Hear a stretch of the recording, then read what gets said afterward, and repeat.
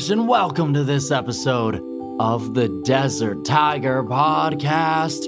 Here with me, your host, Colton G. And today on the show, we are joined by pop artist Dani Christina as we talk about the story that Dani has been building with her string of singles here in 2021 with songs like Gambler and her latest track, One Night Stand. Both of these songs we're diving into here today. The growth from Dani's 2020 EP, Aura, into this new era. And of course, Dani actually also directed both of the music videos for each of these tracks. So we're also going to dive into the music video for Gambler. We're going to dive into the music video for One Night Stand. We're going to talk to Dani about what it has been like to team with Grammy-nominated producer Trevor James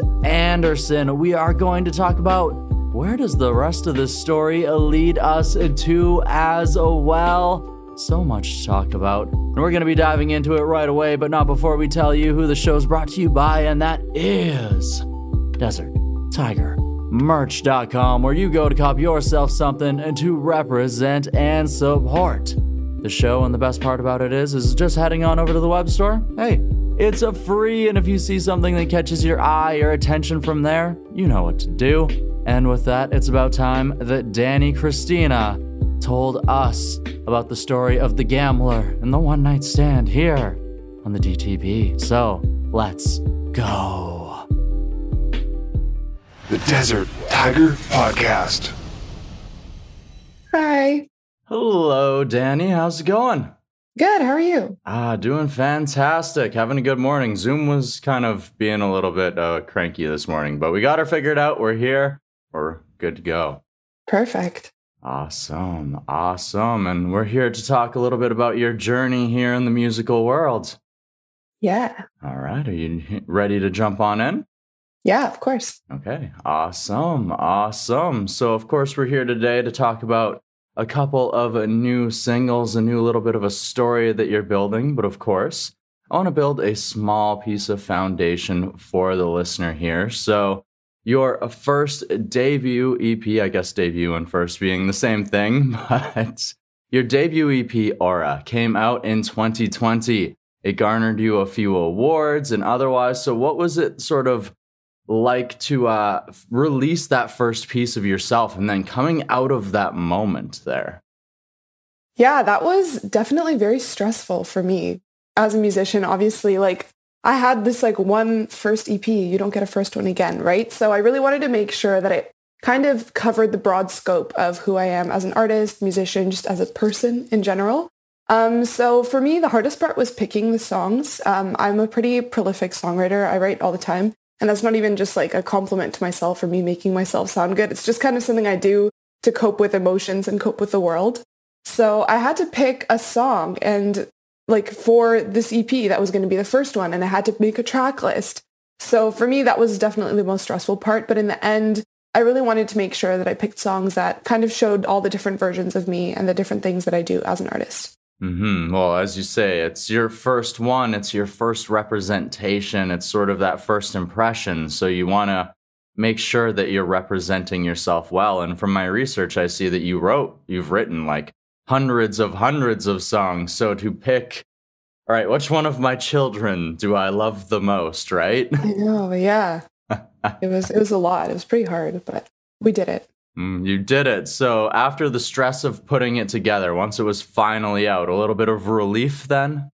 Yeah, for sure. It was so fun. I had a little mini release party with my parents and my sister at home because it was COVID.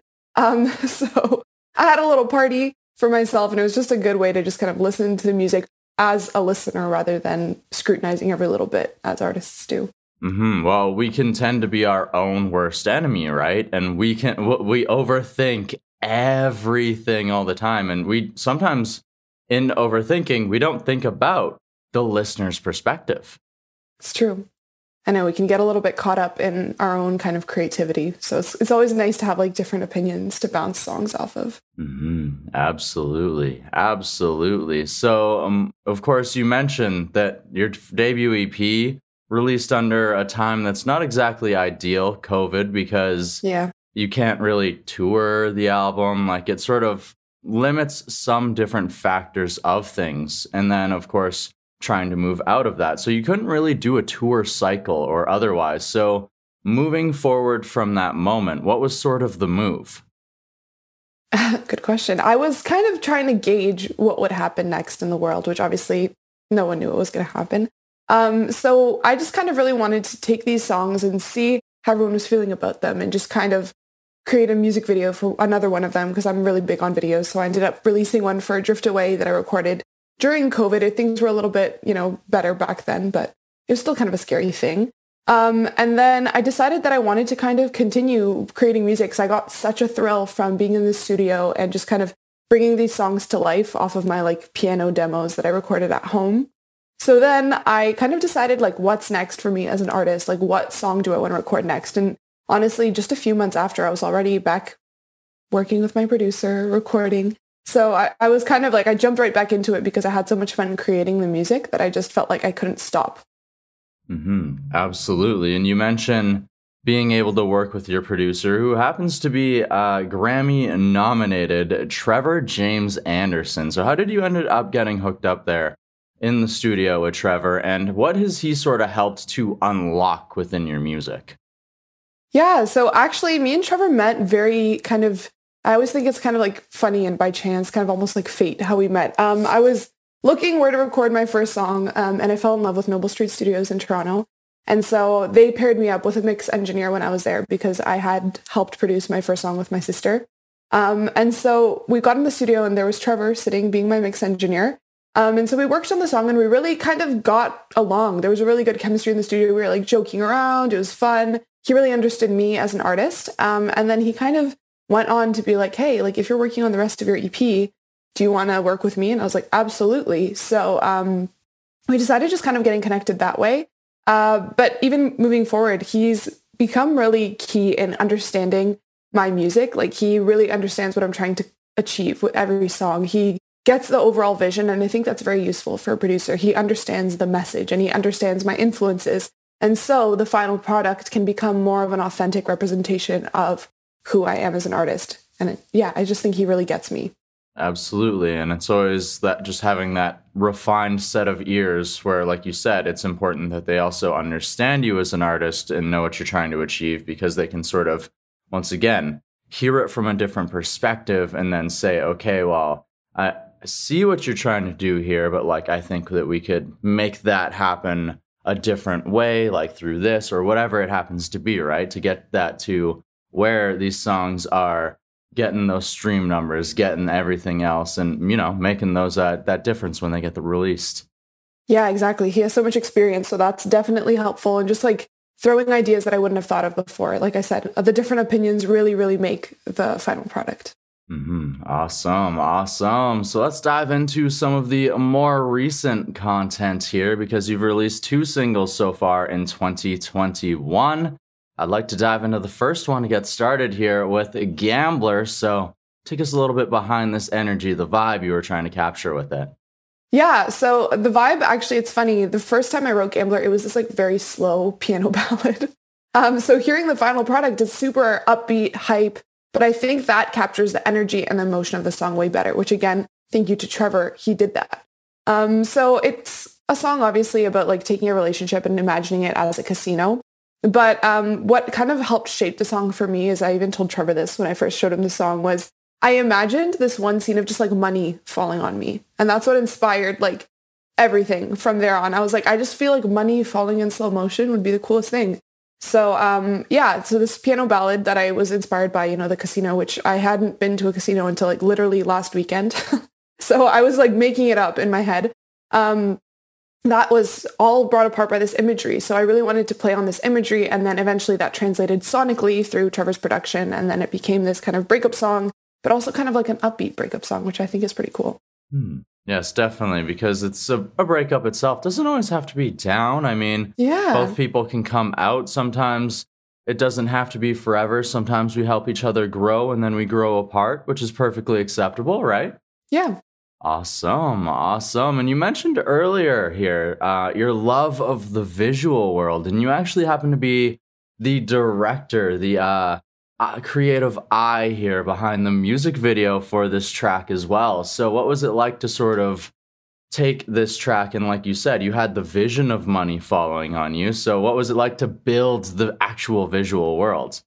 It was so fun. I spent hours just like sitting at my table picking like what scenes I want, what kind of outfits I want. And like because I was so invested in the visuals, especially for this song, and because they were in my head from literally the moment I sat down at the piano, it was really easy for me also. Like I knew exactly like what table I wanted. I knew exactly who I wanted in the background, what they were wearing, like what colors I wanted in the music video. And because I do have a really big appreciation for film and cinematography and direction, all that stuff, it was kind of a learning experience for me as well. So it was the first one I self-directed since like my old YouTube days. But it was fun. I had so much fun. And I thought that, you know, looking at all those vision boards and those Pinterest boards was like something that really helped me kind of get a better understanding of how the song should feel sonically as well, which I was doing at the same time as I was planning the music video. Oh, wow. So, sort of doing them, it is exactly the same time, whereas some people would do the song first and then maybe like a little ways down the way, or when you get closer to release, okay, we need to get a video together, where like you're literally building both of them at the exact same time. Yeah, and that's what I think helped a lot just to make them cohesive. So I really wanted the video to look like the song sounded, if that makes sense. Oh, it definitely makes sense, and I can definitely pick the vibe up inside of that video there. So I think you definitely did a great job of capturing it. Thank you. Yeah, I had fun. That's what's important, right? All right. So, and then that brings us to the more recent song, also a little bit more of a relationship, a love vibe, but in a different way with One Night Stand. Of course, most of us know what the concept or the idea of a one night stand is, but the song itself sort of captures it from a little bit of a different perspective from the normal way that most people would think about it. So take us behind this. Yeah, so One Night Stand actually is the only song out of these that I wrote during COVID. So all of these I wrote like that I've ever written that have been released have all been obviously pre-COVID. So One Night Stand I wrote during COVID about potentially, you know, like the feeling of having a relationship or something happen to you and then it being cut short because, you know, borders are closing, you can't go anywhere, you're at home. How does that feel like? You're kind of stuck with this what if feeling. So let's say you had this one night stand and then what next, right?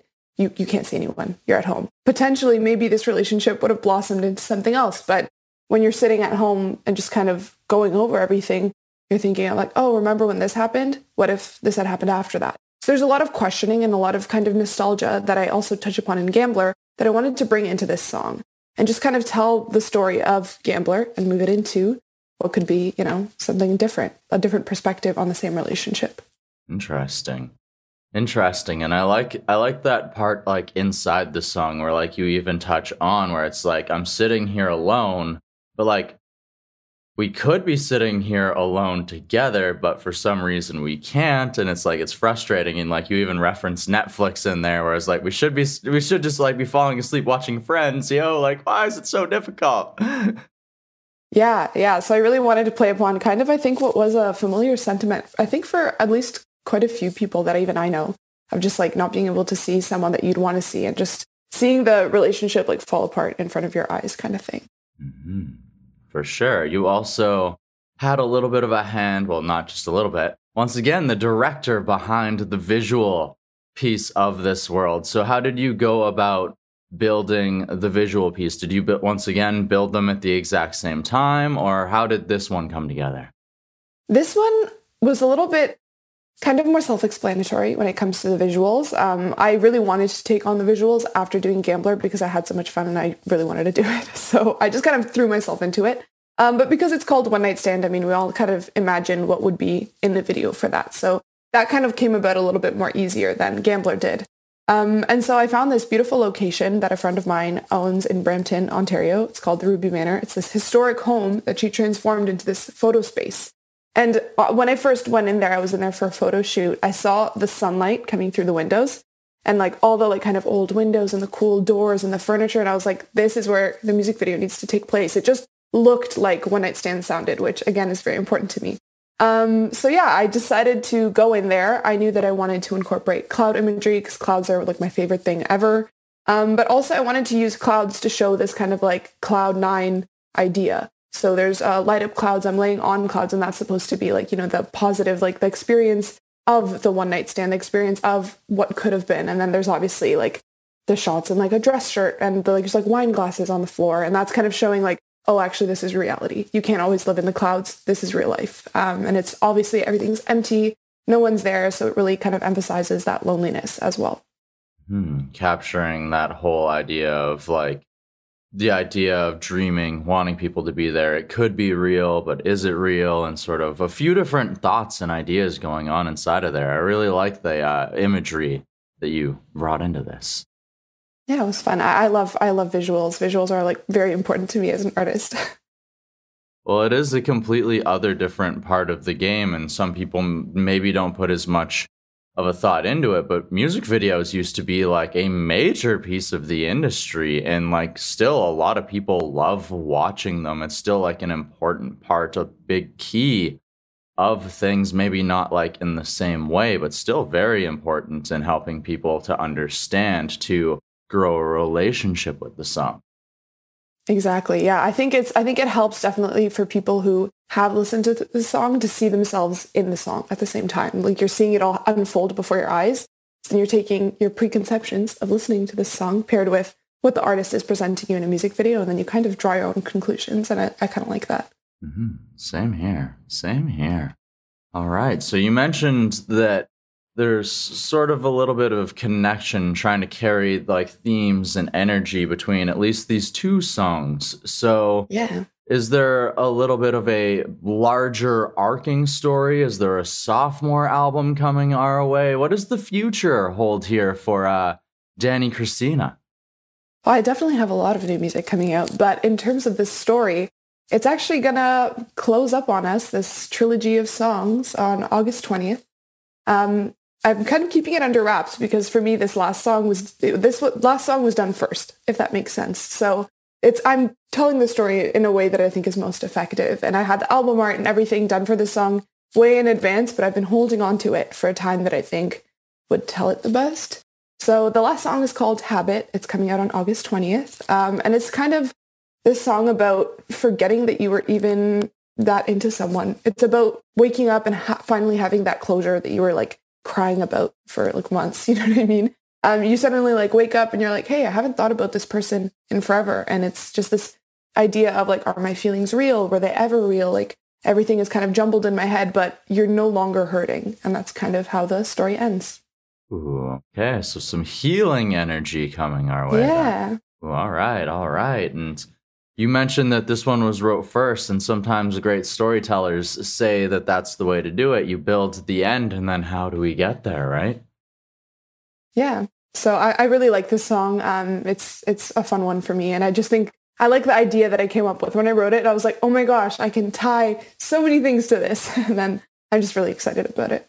Awesome. Well, August 20th, I believe you said. It's going to be dropping for the fans so very soon for this trilogy. And it sounds like there's more coming our way as well. So lots of exciting things for people to go and check out, and they should definitely follow you to do exactly that. They should. Yeah, check me out on literally all social media platforms. I'm everywhere. I love social media. All right, I'll have some tags down in the descriptions for both the audio and the video for anyone who wants to do that. I've got one last question, Dani. Are you ready for it? I'm ready. All right, we've talked about your growth as an artist from releasing your debut EP, facing some of those fears, those stresses, getting through that, building yourself as an artist, telling creative stories, not just through song, but also through video and otherwise into this a new trilogy here. And now what I would like to know is, through this time, how has this process helped you grow as a person, or what has it taught you about yourself? Good question. I think I have grown immensely, actually, especially releasing all of these songs. Like I said earlier, music for me is making sense of the world. So if something happens to me, I write a song about it. If I'm frustrated because I had a hard day at work, I write a song about it. So, and it's not necessarily always something that comes out, but it's funny because some of these songs that have been released, especially like Gambler, One Night Stand, Habit, that's coming out, those are all songs that I wrote not thinking I would ever release them because they were really like kind of personal. Like it was me just making sense of things, right? So for me, it's been very liberating to have them out and have people understand this other side of me. I've become kind of okay with sharing personal stories, sharing who I am through music and kind of letting people make judgments. Obviously, like, if someone doesn't like the song, that kind of hurts me, but the positive feedback really, really helps. So for me, it's been a really great experience to be able to feel more open through the music I write and not necessarily limit myself to telling stories about other people only. Because I like kind of mixing my own personal experiences with other people. But I've been trying to really like create more raw and authentic songs, whether it's a story about me or it's a story about somebody else. I just really feel like I've gotten okay with telling stories that are different than I would tell before. And also my writing style has changed during this whole pandemic as well. I've become way more open to listening to stories, which inspire me to write my own stories as well. So definitely opening up a little bit more, maybe veiling things a little bit less. So I definitely like that. Mm-hmm. All right. Awesome. Well, thank you for sharing this lesson as well as the tale of this journey from Aura into this new trilogy here with us today on the DTP. Yeah, thank you so much for having me. It was so nice chatting with you. Oh, Ambush, I want to thank you for tuning on into this interview with Danny Christina. And you can find both of Danny's 2021 tracks with Gambler and a One Night Stand over on your favorite music streaming service. You can find the incredible music videos directed by Danny herself over on her YouTube. And you also want to stay up to date with when Danny releases new music, right? Continues to build this story, so you might as well subscribe to that YouTube, follow that favorite music streaming service page, might as well head on over to your social media pages as well, follow Danny there too, so you can stay in the loop. And with that, it's time to thank Vocab Communications for setting this interview up. We need to thank German from yourpodcasteditor.com for making everything sound oh so good. We need to thank you once again, The Ambush, for tuning on into this episode. If you've yet to join up with The Am, what are you doing? Because it's as easy as hitting that subscribe button on your favorite podcast app. You can also help this show grow by sharing this episode, by giving us a 5-star review, by heading on over to DesertTigerMerch.com to copy yourself something to represent and support the show. And the best part about it is checking out the web store is free. And then if you see something that catches your eye or attention from there, you know what to do. Yes. And with that, it's about time that we say our bye-byes, but not before I tell you. Go out and find your roar and then let it out into the world. And with that, bye-bye, Am. The Desert Tiger Podcast.